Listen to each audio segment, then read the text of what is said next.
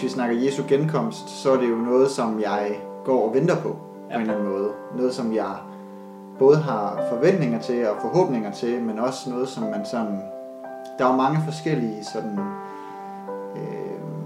tanker om Jesu genkomst. Og hvad betyder det, og hvornår, og hvordan kommer det til at være, ikke mindst.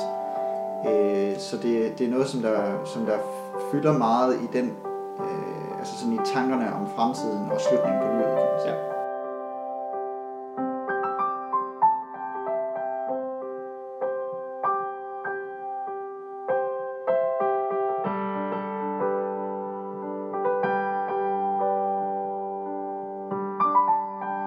Hej igen, og velkommen til det her andet afsnit i Joffi podcast serie om Jesu genkomst. Jeg hedder Martin Barslund Kirk, og jeg er ungdomssekretær i Joffi, og jeg er glad for, at du har lyst til at gå på opdagelse sammen med mig. Sidste gang der handlede det om de sidste tider, og vi fandt ud af, at ifølge det nye testamente, så lever vi faktisk allerede nu i de sidste tider. Og det har vi gjort lige siden Jesus for til himmels. Men vi fandt også ud af, at det som kendetegner de sidste tider, som eksempelvis forfølgelse af kirken, det er faktisk noget, som bliver kraftigere og kraftigere her på jorden, ligesom vejerne ved en fødsel. Men en dag sker det. En dag er vejerne forbi, og Jesus kommer igen for at dø, og derefter gør alting nyt. Eller hvad? Hvad er det egentlig, der skal ske? Er det dommedag og så den nye jord, når Jesus kommer igen, eller skal der ske noget inden da, eller hvordan er det lige? Det er det, vi skal prøve at udforske i det her afsnit. Og igen så er det Ole Andersen, generalsekretær i Rådet Israel, der er vores guide. Og inden vi dykker ned i spørgsmålet om, hvordan Bibelen beskriver selve Jesu genkomst, så spurgte jeg Ole om, hvad det egentlig er for et budskab, Bibelen sådan helt overordnet set gerne vil fortælle os, når den taler om Jesu genkomst. Velkommen til.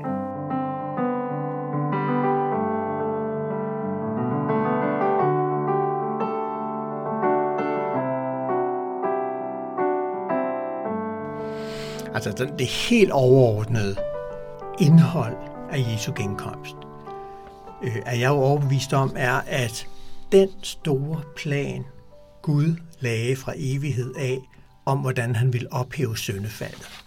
Den plan har 2 kæmpe højdepunkter. 1, at Jesus skulle komme og dø for os og opstå. Og så for det andet, skulle han på et senere tidspunkt komme synligt og overtage al magten i verden og stoppe syndefaldet. Og derfor er Jesu genkomst, det er simpelthen toppen af verdenshistorien. Det bliver ikke bedre, og det er der alting, som Gud har planlagt, skal fuldføres. Og derfor så er det simpelthen et højdepunkt uden sammenligning. Og det er også det, der gør, at Jesu genkomst er så enormt vigtig, og det er også derfor, at Jesu genkomst fylder så vildt meget.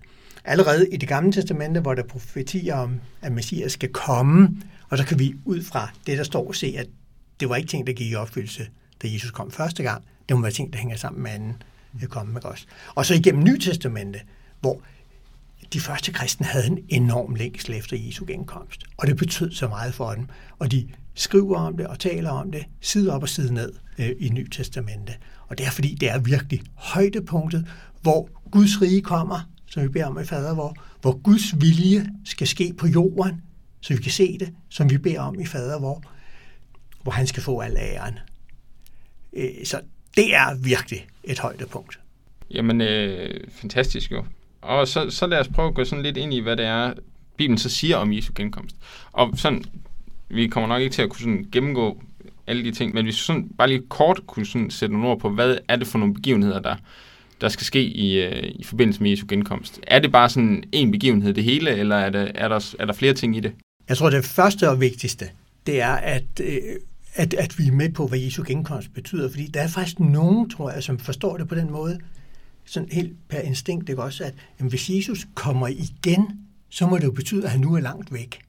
Og så får vi nogle problemer med de steder, for eksempel når Jesus siger, hvor 2 eller 3 er forsamlet i mit navn, er jeg midt i blandt jer. Eller alle helligåndsstederne, hvor Jesus siger, jeg kommer og bor hos jer.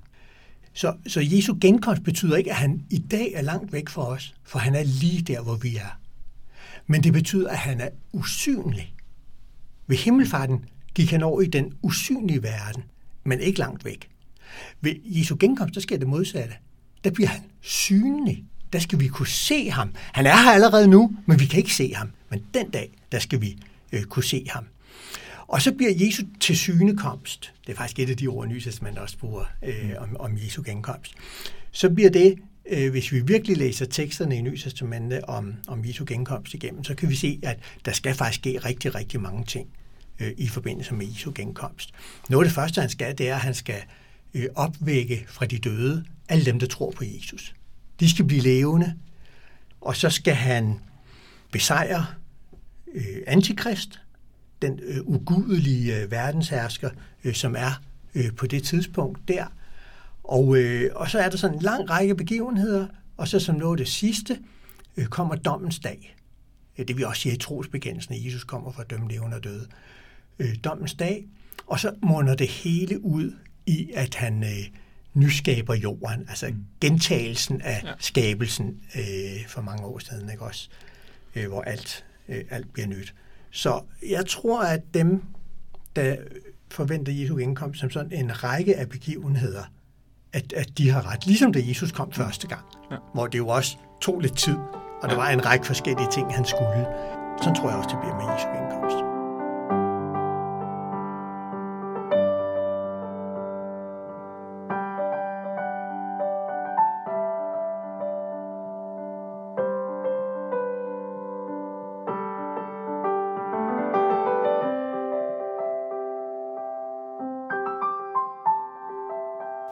Men jeg tror også, noget af det, som, for lige at vende tilbage til det, noget der altså virkelig forvirrer mig, er de der 1000 år der. Som jeg også sådan lidt har undgået. Fordi, hvad? Og er det overhovedet 1000 år, eller er det bare i gudtid-agtigt? Og hvad betyder det? Og sådan, så bliver han lænket, men så kommer han ud igen, Satan. Og ja, sådan noget, synes jeg også, der er svært at finde ud af. Ja. Så det er mærkeligt og svært. Ja. Det hele, ja. Lidt, ja. Men ja.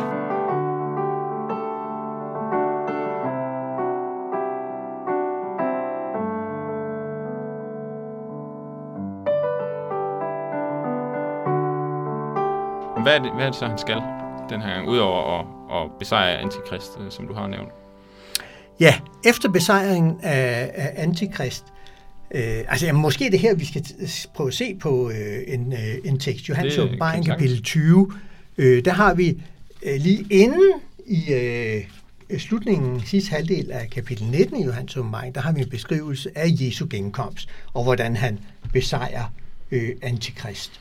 Og så kommer der et enormt omdiskuteret afsnit i Johannes Åbenbaring, kapitel 20, vers 1-6, som kristne har været meget uenige om, og som i sammenhængen i Johannes Åbenbaring står som lige efter, at han har besejret Antikrist. Hvad skal der så ske? Ja, jamen lad os da prøve at læse teksten, når det nu er sådan en omdiskuteret størrelse. I Johannes Åbenbaring 20, vers 1-6, og der står sådan her: Og jeg så en engel stige ned fra himlen med nøglen til afgrunden og en stor lænke i hånden. Englen greb dragen, den gamle slange, som er djævlen og Satan, og bandt ham for 1000 år, og styrtede ham i afgrunden og satte lås og sejl for ham, for at han ikke mere skal forføre folkeslagene, før de 1000 år er omme. Derefter skal han slippes løs en kort tid. Og jeg så troner og nogen, der tog sæde på dem. De fik givet domsmagt, og jeg så sjælene af dem, som var blevet halshugget på grund af Jesu vidnesbyrd og Guds ord, og alle, som ikke havde tilbedt dyret og dets billede, og ikke sat mærket på deres pande og hånd. De kom til live og blev konger med Kristus i 1000 år. De andre døde kom ikke til live, før de 1000 år var omme. Det er den første opstandelse. Salige og hellige er den, der har del i den første opstandelse. Dem har den anden død ingen magt over, men de skal være Guds og Kristi præster og være konger med ham i de 1000 år. Ja, det er jo en meget speciel tekst, og nu hopper vi jo lige ind her i Johannes Åbenbaring, og mange ting, der ikke sådan lige umiddelbart giver mening. Men så kan du prøve lige at gå lidt igennem og sige, hvad det handler om, det her? Jo, det er rigtigt. Og som sagt, lige i versene inden i slutningen af kapitel 19, der hører vi om, at når Jesus er kommet igen, så besejrer han Antikrist, og Antikrists Altså den falske profet kalder Nye Testamentet ham, antikrist PR-medarbejder. Og så kommer det næste, og det er, at djævlen bliver fængslet. Og her har vi jo et af de der steder, der viser, at hvor vigtigt det er, at man leder i teksten. Fordi det første, vi hører, det er, at der er en stor drage. Og der kan man sådan forestille sig, at det er også en kæmpe drage med ild ud af munden og så videre. Ikke også? Og så kunne man gå i gang med at gætte. Men Johannes åbenbaring ved at bruge billedet af dragen, ønsker faktisk ikke, at vi skal gå i gang med at gætte. Den tolker sig selv og siger, det er Satan. Det er djævlen. Og så har vi tolkningen i teksten selv. Og den her drage, den bliver så skubbet ned i en afgrund, en stor underjordisk hule, og så bliver den låst inde dernede, som et fængsel. Og teksten siger selv, at det er et fængsel. Senere, når den bliver sluppet fri igen, dragen, så står der, at den bliver sluppet fri fra sit fængsel. Så det betyder, at Satan bliver fængslet. Og så har jeg spørgsmålet. Hvad i hele verden betyder det? Ja. Er det her noget, der skete? Og det er jo her, der er forskellige tolkninger. Ikke også? Nogen vil sige, wow, den her fængsling af Satan, den fandt sted, da Jesus kom første gang. Og han er fængslet nu, og så senere bliver han kastet i helvede og fuldstændig fjernet. Ikke også? Så det er altså nogen, der siger, at ved Jesu død på korset, det er fængslingen af Satan, ja, som det bliver beskrevet her? Ja. Okay. Jesu første komme, det er der, de her 1000 år, det som man tit kalder 1000-årsriget, ikke også? De begyndte ved Jesu første komme, og så går de frem til lige nærheden af Jesu andet komme. Det er den ene forståelse af det her. Og så er der en anden forståelse, der siger, nej, alt det her, det ligger ude i fremtiden. Det er faktisk noget, der falder sammen med Jesu genkomst. At det er, når Jesus kommer igen, at han fængsler Satan på den her måde. Men hvis vi prøver lige at se på, Satan bliver fængslet, hvad betyder det? Og der kan man så gå i gang med at gætte. Det er den dårlige metode, så det lader være med. Ellers kan vi gå i gang med at lede i teksten og så sige, er der ikke et eller andet sted her i teksten selv, der giver os løsningen? Og det tror jeg, det er. Fordi der står i vers 3, at den her drage, Satan, bliver fængslet, og så kommer der lige sådan et indskud, der forklarer os, hvad det betyder. For at han ikke mere skal forføre folkeslagene. Altså, de mennesker, der lever på jorden, de folk, der lever på jorden på det her tidspunkt, kan Satan ikke længere forføre. Det er simpelthen det, som Johannes åbenbaring vil sige med billedet af, at Satan bliver fængslet. Han bliver forhindret i at gøre den forførelse, som han ellers har gjort. Nu hopper vi lige ind og læser her. Ikke? Hvis vi nu har læst tidligere Johannes åbenbaring, så kan vi se, at Satan allerede tidligere i åbenbaringen er blevet beskrevet som ham, der forfører verden. Og det er han jo gjort lige siden syndefaldet. Syndefaldet var, da slangen lokkede Adam og Eva. Det var den første forførelse, og det har så bare ramt alle mennesker lige siden. Men her stopper det. I hvert fald midlertidigt. For der kommer en periode på 1000 år, som jo nok er et billede, ligesom alle andre tal i Johannes åbenbaring også. Men der kommer en periode, hvor Satan lige pludselig ikke kan gøre det mere, som han ellers har gjort lige siden syndefaldet. Okay. Så der er simpelthen, altså efter Jesus kommer igen, så kommer der en periode, og det er så en periode, som ligger før dommedag, altså, som er, og den nye jord, sådan en periode her på jorden. Ja, det tror jeg, at de 1000 år er en periode. Når Jesus kommer igen, så fængsler han midlertidigt sådan en periode inden for Jesu genkomst, så at sige, ikke også? Jesu andet komme, så fængsler han Satan. Nu kan man selvfølgelig sige, jamen kunne det her ikke godt være Jesu første komme? Og der tror jeg, der er to sådan meget, meget vigtige spørgsmål at stille til teksten. Teksten siger altså, at den periode, de 1000 år, hvor Satan er fængslet, det betyder, at der kan han ikke forføre folk på jorden. Og så må vi jo sige, hvornår er den periode, hvor Satan ikke kan forføre folk på jorden? Og hvis vi går til Nye Testamente, så kan vi læse, at i brevene i Nye Testamente, at de sidste tider bliver beskrevet som en periode, hvor Satan forfører folk på jorden. Faktisk er der i Nye Testamente, og jeg har ikke lige talt op, men det er virkelig mange advarsler til kristne mod forførelse. Lad jer nu ikke forføre, For Satan går omkring og vil gerne forføre jer. Der kommer falske profeter og vil gerne forføre jer. Der kommer falske messiaser og vil gerne forføre jer. Det er simpelthen en del af kendetegnene på de sidste tider. Og derfor tror jeg, at teksten selv udelukker, at de 1000 år, 1000-årsriget, kan være tiden mellem Jesu første og andet komme. Fordi ifølge Johannes åbenbaring, der er de 1000 år uden forførelse, og ifølge resten af Nye Testamente, der er de sidste tider, fra Jesus kom første gang, og indtil han kommer igen anden gang, fulde af forførelse. Så de to perioder går simpelthen ikke sammen. Og så er der faktisk en ting mere i teksten, der viser, at de her 1000 år, de må ligge efter Jesu genkomst, sådan som jeg forstår det i hvert fald. Og det er, hvis man ser på, hvem er det, der bliver levende ved starten af de 1000 år. Der nævner teksten nogle forskellige mennesker. Først i vers 4 står der, at der er bare nogle, der bliver levende, og så sætter sig på nogle troner. Og så står der, at sjælene af dem, der er blevet halshugget på grund af Jesu vidnesbyrd og Guds ord, bliver levende og sætter sig på troner. Og så er der den tredje gruppe. Og det er alle, som ikke havde tilbedt dyret, eller det spillede. Og hvad er dyret? Og dyret i Johannes åbenbaring læser vi om i kapitel 13. Det er billedet på Antikrist. Okay, så det er Antikrist der. Det er simpelthen Antikrist. Altså ligesom Satan i Johannes åbenbaring bliver kaldt for dragen, så bliver Antikrist, som jo bare er Satans redskab på jorden.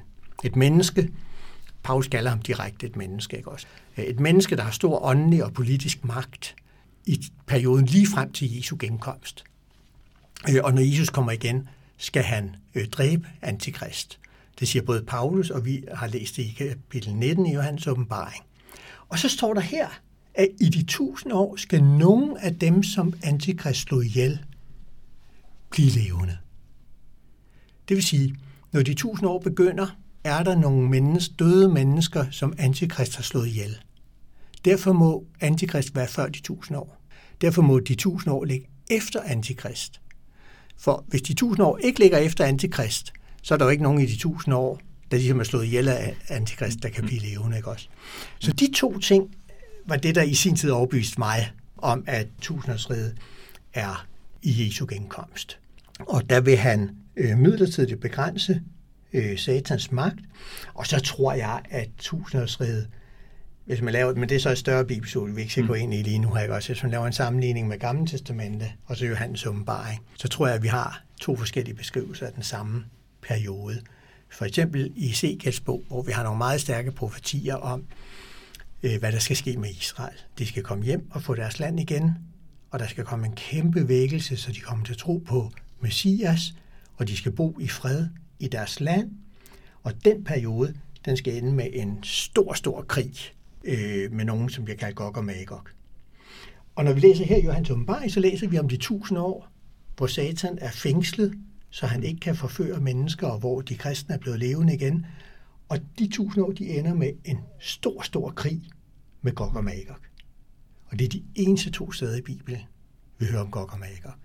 Og derfor tror jeg, at det Gamle Testamente forudsiger, om at der kommer en periode, hvor Israel skal bo i deres land og være frelst, og alle profetierne fra det Gamle Testamente skal være gået i opfyldelse. Det er den samme periode, som Johannes åbenbaring kalder de 1000 år, hvor de kristne skal opstå, og hvor der bliver en pause fra Satans forførelse. Ja, spændende. Hvad så de 1000 år, altså en eller anden længere periode mellem, efter Jesus kommer igen, og hvor er Jesus så i den periode? Er han så stadig synlig på jorden, eller forsvinder han igen, eller hvad, indtil dommedag? Eller? Jeg tror, at noget af vores problem her, det er, at det siger Nye Testament faktisk ikke ret meget om. Altså, han er jo kommet igen, så man kan se ham. Han er gået fra den usynlige verden over i den synlige verden. Og han skal være konge, han skal regere på jorden, står der, og de kristne skal få lov til at regere sammen med ham. Men det er kun en midlertidig periode, og så slutter den med, at Satan bliver løsladt igen, og lige så snart han er løsladt, så går han ud og gør det, han har gjort altid, lige siden Adam og Eva. Og der forfører mennesker igen, og der kommer et nyt oprør mod Jesus som Herren, og så er Jesu genkomst slut. Så slutter det med den store dom.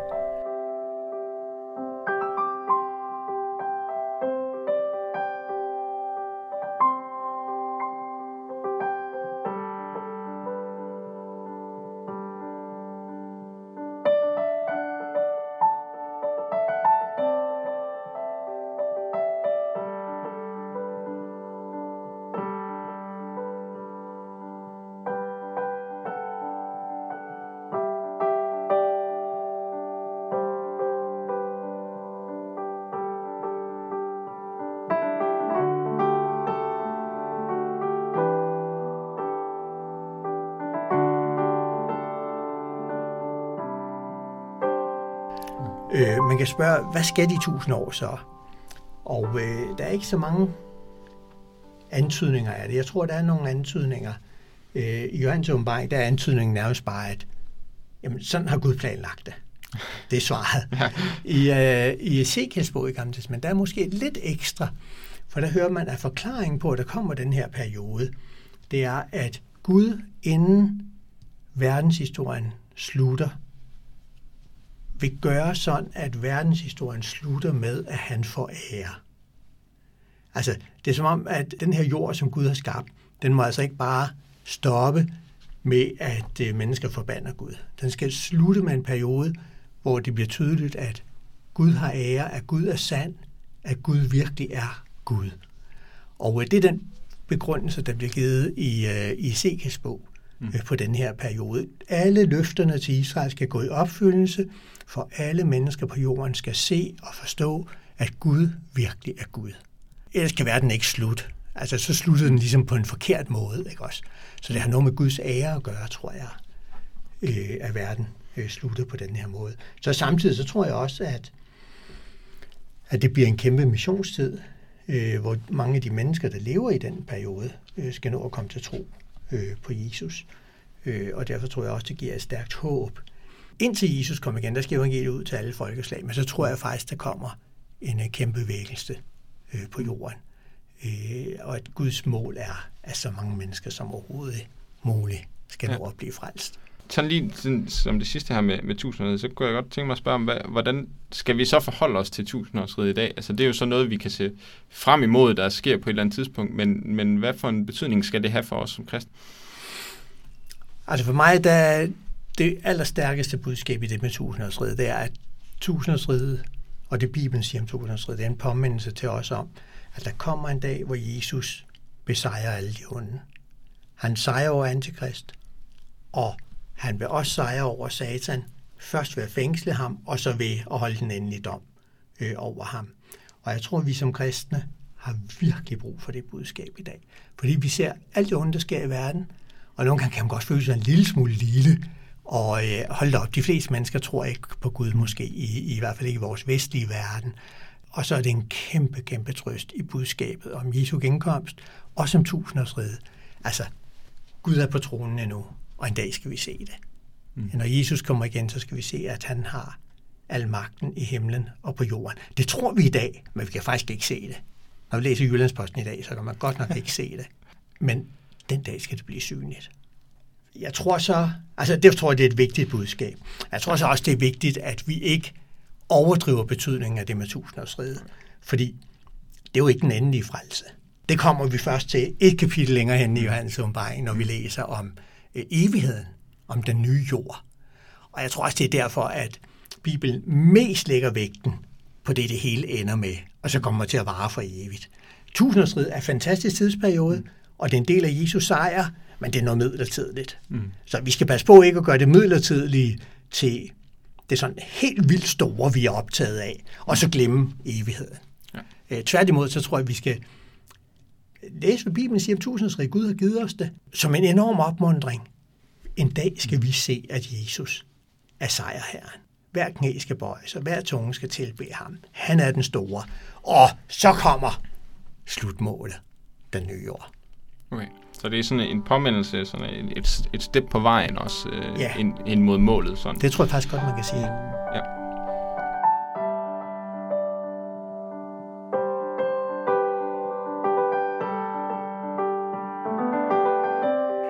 Okay, så hvis vi lige skal prøve at samle lidt op, så virker det til, at der faktisk er lidt mere ved det her med Jesu genkomst, end som så. For ligesom der gik en rumtid mellem jul og påske, så vil der faktisk også gå noget tid mellem, at Jesus kommer igen, og til, at han skal dømme verden. Og det, jeg tror, jeg særligt tager med mig i dag, det er det her med, at både Jesu genkomst og 1000-årsriget viser os noget om Jesus sejr. Jesu genkomst er noget, vi må se frem til, som et tidspunkt, hvor Jesu kongedømme bliver konkret og synligt, samtidig med, at det bare er et step på vejen mod den endelige sejr over det onde her i verden. Det tror jeg, det er noget af det, jeg tager med mig. Men hvad tager du med dig? Mens du tænker over det, så vil jeg bare sige tak til Mathilde, Mathias og Ole, fordi de vil være med. Jeg vil også sige tak til Simon Kammerskov Bak for musikken. Så vil jeg sige tak til dig, fordi du lyttede med. Hvis du kunne lide det, du hørte, så anbefal den her Joffi podcast til en ven. Og lyt med i næste afsnit, hvor vi skal gå på opdagelse i det allersidste Bibelen taler om, nemlig dommens dag og den nye jord. Vi høres ved.